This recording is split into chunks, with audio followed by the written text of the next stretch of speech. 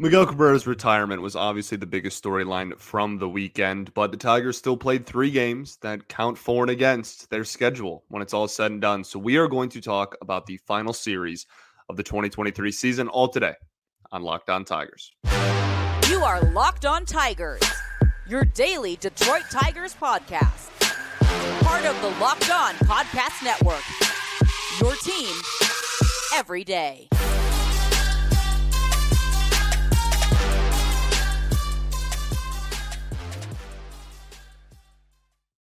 What is up, everybody? Welcome back to another edition of Locked On Tigers. I'm, of course, your host, Scott Bentley. Today is Tuesday, October 3rd, 2023. Thank you so much for making Locked On Tigers your first listen every single day. We are free and available wherever you get your podcasts, including YouTube, part of the Locked On Podcast Network, your team every day. Also, just because the Tigers season is over doesn't mean you shouldn't.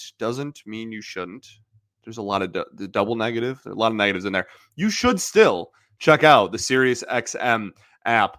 The Tigers took 2 of 3 from the Cleveland Guardians this weekend. And, you know, I know that Miggy is obviously the biggest story. And we spent all day yesterday saying goodbye and saying farewell to the legend that is Miguel Cabrera. But, you know, we still have ball games to cover. And I think it's important, you know, like these games still count the same. And they won them as well. You know, taking 2 of 3 from a divisional opponent, a division rival is always a big deal. I don't care, you know, at what point of the season it is. I don't care what's happening off the field and whatnot. Like that's important. And that's, you know, 3, 4, 5 years from now, when we look back at the 2023 Tigers, nobody's going to try and like quantify the wins and losses and be like, oh, well, that loss came when, you know, there was a lot of Miguel Cabrera stuff happening, or like, oh, those wins came because it was a full house. Like, no, that was a 78-win ball club, right?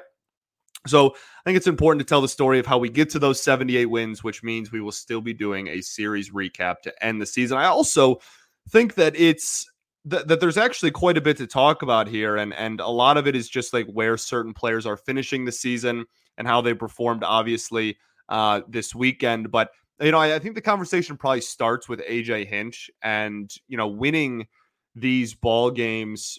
It very easily, I know that a lot of people have made this point. Castellani, I know, has made this point a few times, but you know, it's something that I wholeheartedly agree with. So I'm just going to reiterate, like, it would have been very easy to let the Miguel Cabrera stuff and the packed house and all the things that were happening in this final homestand, these last 6 games, become somewhat of a distraction, and just Miggy himself handled it all so well, and just, you know, like wanted to play and wanted to win, and he was kind of reiterating those points as well, which I think helped. But I've reiterated it a lot, but I am a fan of AJ Hinch as the manager of this baseball team, and we'll talk a little bit more tomorrow about, you know, his future with the Detroit Tigers, because I've been asked that question a couple of times, but I think that it's times like this when you really look at and you go, yeah, like not only just this weekend, but like this was still a bottom 3 offense in baseball by most metrics. And they ended the season, if you switch 3 results, they're a 500 baseball team. And like, it's not like they have a top 5 pitching staff in the league, right? It's better than the offense, certainly.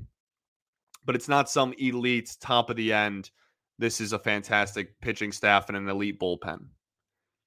And a lot of that has to do with this coaching staff. We give the pitching coaching staff a ton of credit all the time. But I mean, genuinely, I sing the praises of AJ a lot. I think that this season was a really solid year for AJ Hinch. Everyone was really on board of like AJ can do no wrong after 2021. And then last year, everybody jumped ship. And then now this year, I think there's a lot of people kind of standing somewhere in the middle of like, all right, we don't want to buy like full in and you know, just say that he's like the best thing to happen in this organization, like people were saying after 2021. But clearly last year was mostly just because they didn't have any talent on offense either. So I think this was a really great way to end the season, is really just what I'm trying to say. And I think that AJ deserves some credit for that. That's all. Just in a vacuum, if there's one thing to take out of it, good job with how the team was handled in the final weekend of the season. When it comes to the players and the performance of the team, I guess we'll start with starting pitching. Fair enough. We'll talk about Erod in a second. We'll save him for last. Then we had a bullpen day on, well, technically, I guess 2, but Saturdays was like a pure bullpen day. Like it was Will Vest to Miguel Diaz to Bo Brisky. So that when there was no starting pitching, we'll talk about the bullpen here in a second. Joey Wentz is the only really thing I want to talk about before we get to Erod. He goes 2 1/3 and gives up 7 runs, 3 walks, 2 Ks, 2 strikeouts. His ERA, he ends the season with an ERA of 6.90. Just obviously not great. 3-13 win and loss record. Obviously, this year was a struggle for him. And we talked about it a lot on this show, like what made this year such a struggle for him. He doesn't have a major league fastball at the moment. And I know every time I say this,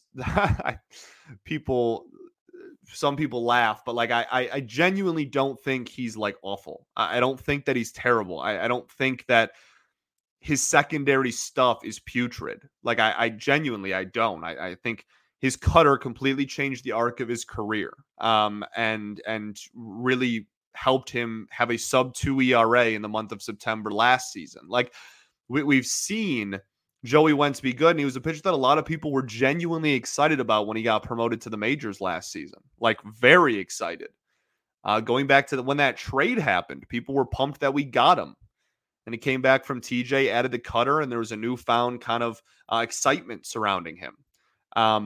It all comes down to the fact that his fastball is unusably bad. Like, I don't just mean like, oh, it's a bad pitch, but like the rest sucks too. Like, the rest, I'm not saying that anything he threw this year graded out as positive. Okay, that's not what I'm trying to tell you.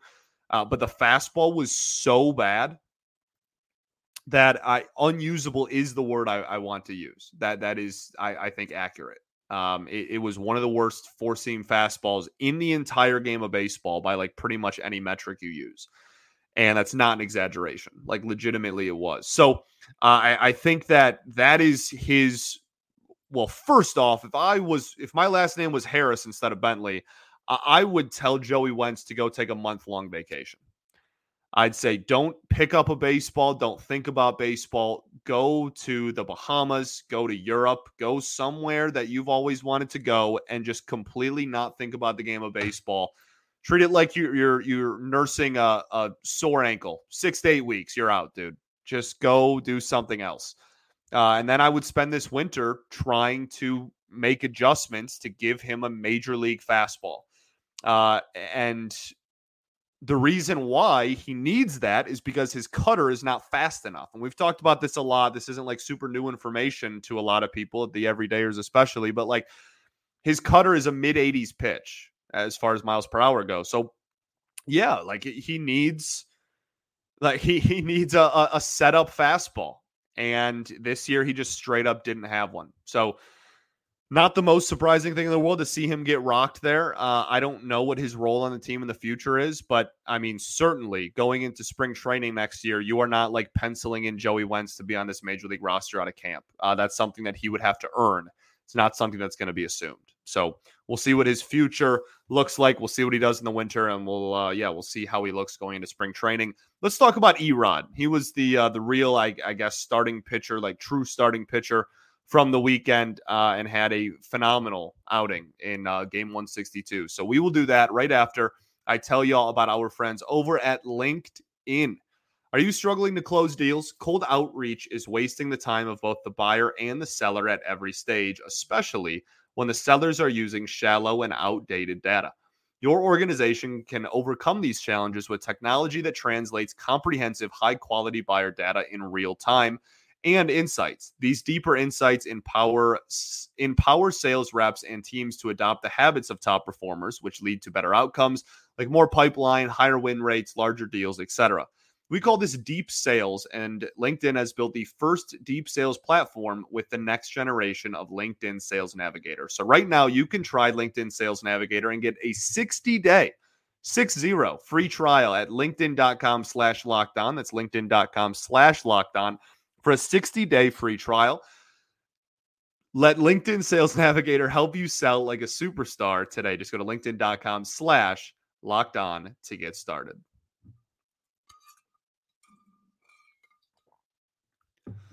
All right, everybody, welcome back here. Segment 2 of Locked On Tigers. I appreciate you all for tuning in, making us your first listen every single day. Shout out to the everydayers that do tune in every day. I made this point yesterday, but we will still be at 5 days a week for a while.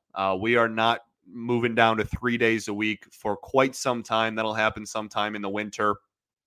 But, I mean, at least guaranteed through the postseason, this show will still be 5 days a week. And probably a little bit after that, the early parts of free agency likely will stay there as well. So, yeah, honestly, it might not even be till the new year. I'm not really sure the schedule is this year. So we will be still your team every day, Monday through Friday, for the foreseeable future. The show's the show, I was going to say the show stops, but the show doesn't. But that doesn't make any sense. The games stop, but the show doesn't. All right. So, talking about Eduardo Rodriguez, obviously ending the season on a high note. His final line in this one is 7 innings, 4 hits, 2 runs. Only one of them earned, 1 walk and 5 strikeouts. The one earned run being the home run, obviously. Ends the season with a 3.3 ERA, which is just phenomenal. 13-9 record for those who still care about pitching wins and losses out there. Phenomenal end to a phenomenal season for Erod. And I know that he had the injury thing for a little bit. And obviously, it's impossible to bring up Erod's season without talking about the trade deadline. And that'll be something that we talk a little bit more in depth about again in the coming weeks of the offseason. But just strictly when you're talking about return on your investment on the field, I don't think you could have asked for more. I genuinely, I think this is best case scenario. Like when we signed Erod in 2021, in the winter of 2021, and I was all excited. And obviously 2022, like he just dipped for a little bit, and there was no communication from the team. And he had personal issues, obviously, that he wanted to take care of. And like, it's been such a roller coaster of like things happening off the field that it's very easy to lose sight of just how great of a season he had this year. Like until the finger injury, he was legitimately like a top 2 pitcher in the entire American League. He was unbelievable. Like it's how quickly we forget the dominance that was him. And he had an ERA over 4 in the second half of the season. He actually might have dipped below that in these last couple of starts. I'll have to double check. But I know for a majority of the second half, his ERA was over 4 in the second half. And so, and like that's not like terrible. It's not catastrophic. It's very interesting to end on this high note. And as we go into the offseason with so much uncertainty, I'm already stressed about having to talk about it and just thinking about it now. So much uncertainty surrounding Erod. He was great in this game, and the cutter was, but every other secondary pitch was working. Fastball command is how he's going to live or die, and was he living. I thought he looked fantastic. It's a fascinating conversation. It really is. And like I said, we'll talk much more about that. I promise we'll cover it plenty as the offseason goes along. We'll talk about it honestly tomorrow a little bit because tomorrow's show we are going to be discussing the post-season. It's not literally a press conference, media session, media availability that AJ Hinch, Scott Harris, and the like had. So that'll be tomorrow's show. And someone asked about Erod, so we'll have to bring it up then. But as far as this weekend went, could not have asked for a better way to end a season that I don't think, outside of like maybe staying healthy and not missing 6 weeks, I don't think you could have asked for much more than Erod, than a 3.3 ERA. That's really darn good. So he was great. That's it for the starting pitching. The bullpen this weekend, I thought was pretty solid outside of, well, actually not really outside of anything. I was going to say outside of Friday's game, but Joey Wentz gave up 7 of those 7 runs. So really the bullpen was phenomenal all weekend. Bo Brisky ending on a high note, I really like. I think there's a lot of conversations that we're going to have about Bo Brisky this winter. And I love Bo, and they're not like negative connotations. They're connotations, negative conversations. They're conversations that are about his role on the team going forward. I still think he needs a horizontal moving pitch. I think that that'll be something he tries to work on over the winter. And I think that there's still, I don't think it's something you're penciling in and you're banking on, but I still wouldn't be shocked if he started a couple of games next year, whether it's the spot starter, kind of swing man, Tyler Alexander role from the right side. Like, I don't know, but it wouldn't shock me if they hadn't closed that door completely. Obviously, again, I'm not saying he's not going to be like in the preseason 5-man rotation, certainly, but I think there's still some question marks there. Miguel Diaz, man, what an absolute dog. What an absolute, I know that like it's kind of a bit for me at this point, but like genuinely, he is the man. He ends the season with a 0.64 ERA, and his final outing, he goes 2 innings, 3 hits, no earned runs, 2 strikeouts, no walks. Just phenomenal. I think he's somebody that I feel like I looked it up a couple of weeks ago. And I don't think he has any options, but I'll have to double check that. Again, we'll go much more in depth on literally everybody on the 40-man roster. That is content to come. We've done it the last 2 off seasons. We're going to do a full breakdown, spend like either half an episode or a whole episode for some players, just breaking down like the seasons that were for these guys. So we'll go much more in depth on them in those, but Miguel Diaz, the guy, he's not going to be a top priority. They're not going to like move mountains to guarantee that he comes back, especially if that's true and he doesn't have any options left, then they certainly won't. But that being said, like I do think that if they can find a way to keep him in the organization next year, they're going to. He looked phenomenal in his major league stint this year, and he has swing and miss stuff. Like that change-up splitter thing he's got is disgusting, and I think that if you can maybe add like a more effective slider or improve the 4-seam fastball a little bit, you could be talking about a really like legitimate reliever at the major league level. And he's sneaky old too. So again, like I don't think they're going to make him a top priority, but if they can find a way to keep him, I think they will.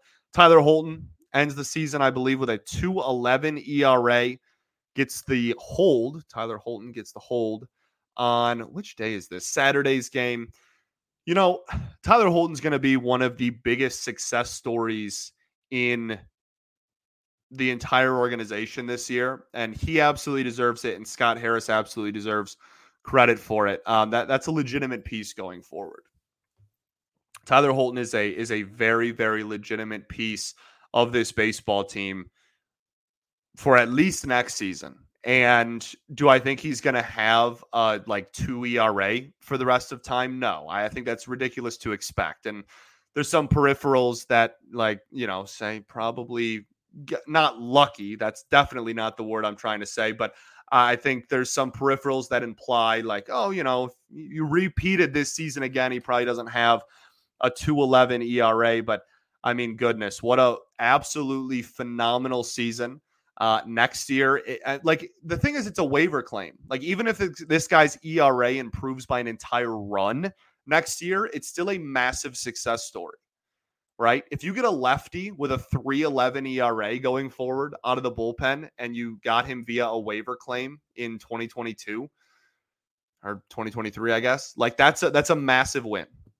So everybody should be taking a big victory lap on Tyler Holton. He ends the season on a high note. And then Foley and Lang doing Foley and Lang things. And then the season on solid notes there. Foley doing Foley things. Lang closing the door. And no really like crazy bad outings here. I know he had a walk. A couple. But as far as, like just kind of closing the door at the end of the game, did pretty well, I would say. Did pretty well. So we have a lot of discussions in regards to Alex Lang's future on this baseball team as well, unfortunately, this winter. So that will be something that is yet to come. But end of the season with a 3.68 ERA. It's like not abysmal. He's not like the worst pitcher you've ever seen, like some people like to say whenever he blows a game. So we will certainly talk about his role on the team going forward, like I said, this winter, amongst a lot of other things, as you are clearly seeing a lot of these conversations. We'll talk about that more as the winter goes along. But he was good this weekend, pounding the strike zone. All you can really ask for from Lang. He's got nasty stuff when he does that. So let's talk about the offense, and then we'll get you out of here. All right? We'll do that right after I tell y'all about our friends over at Jase Medical. Everyone should be empowered to care for themselves and their loved ones during the unexpected. That's why Jase Medical offers the Jase Case. The Jase Case provides 5 life-saving antibiotics for emergency use and gives you the peace of mind so that you are not just hoping to have access to medication in case of an emergency. Jase Medical makes sure you have the medication in hand, and it's simple. They handle everything from online evaluation to licensed pharmacy medication, delivery, and ongoing consultation and care. So don't get caught unprepared. To get $20 off of these life-saving antibiotics as well by visiting Jase Medical and using code LOCKEDON at jasemedical.com. That's JASC medical.com.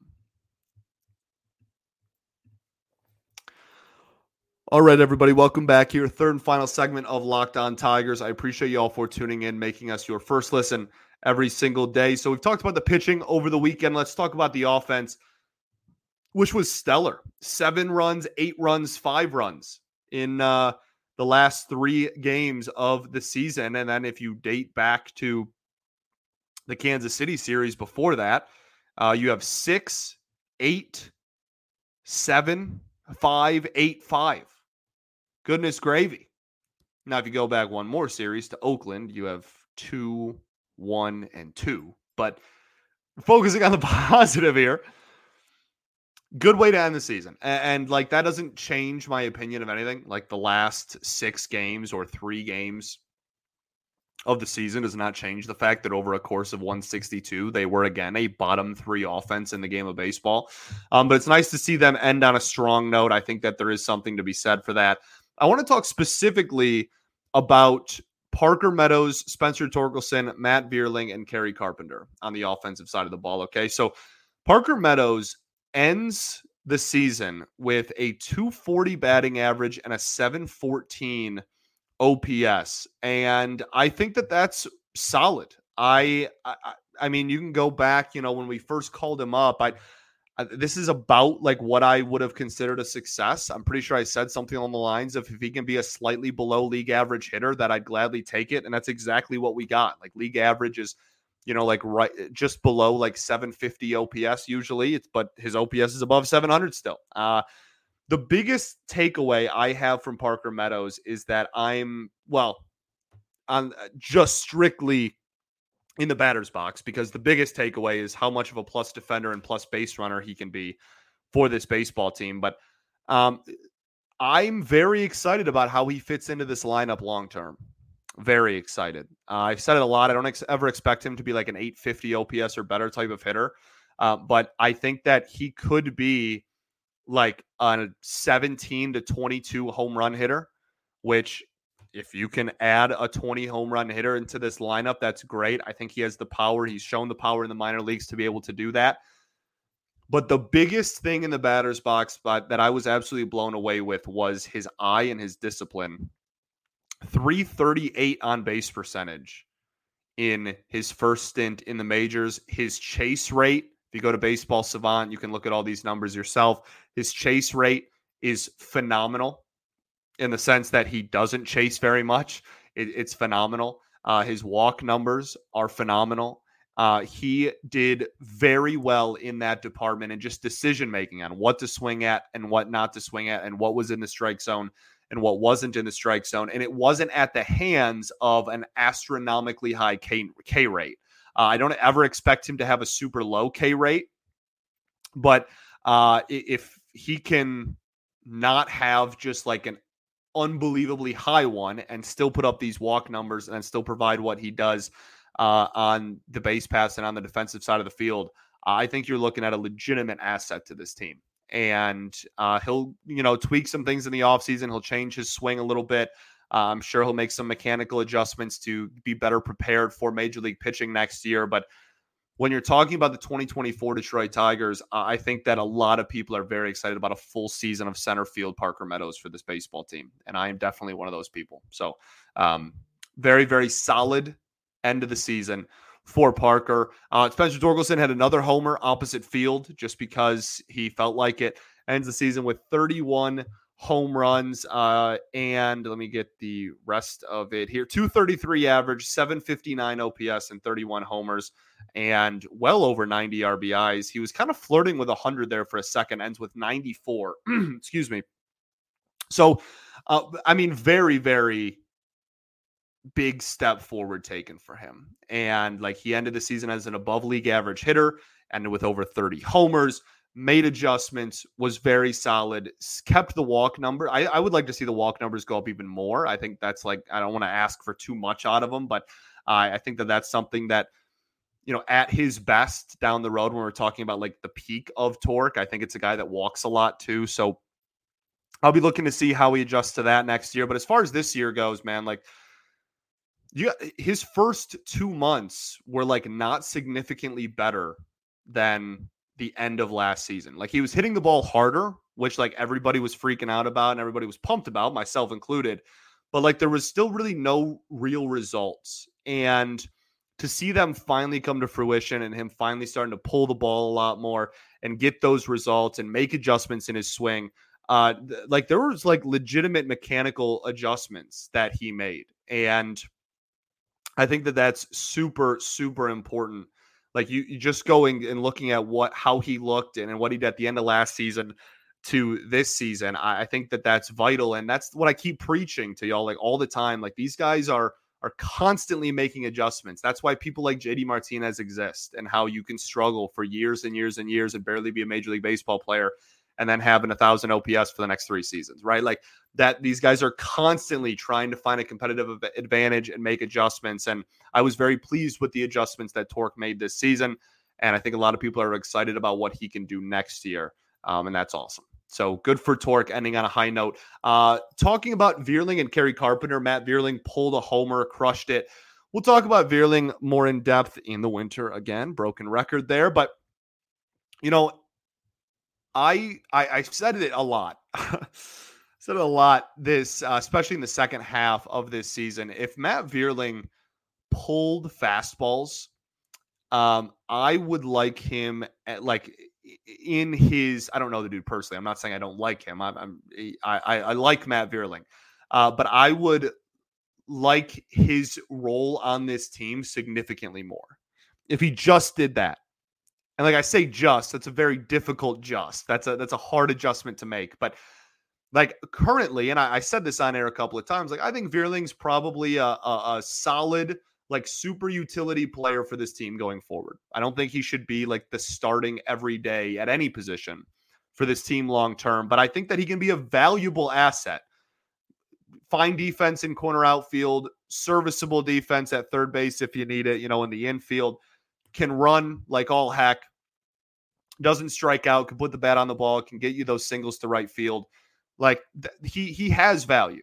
Okay. He has innate value, but I would pencil him in as a starter if he pulled fastballs and he just doesn't. And so seeing him end the season, like in September, there was a few instances in which he got out in front of fastballs and pulled them for power. And so that was an adjustment that clearly he made as well.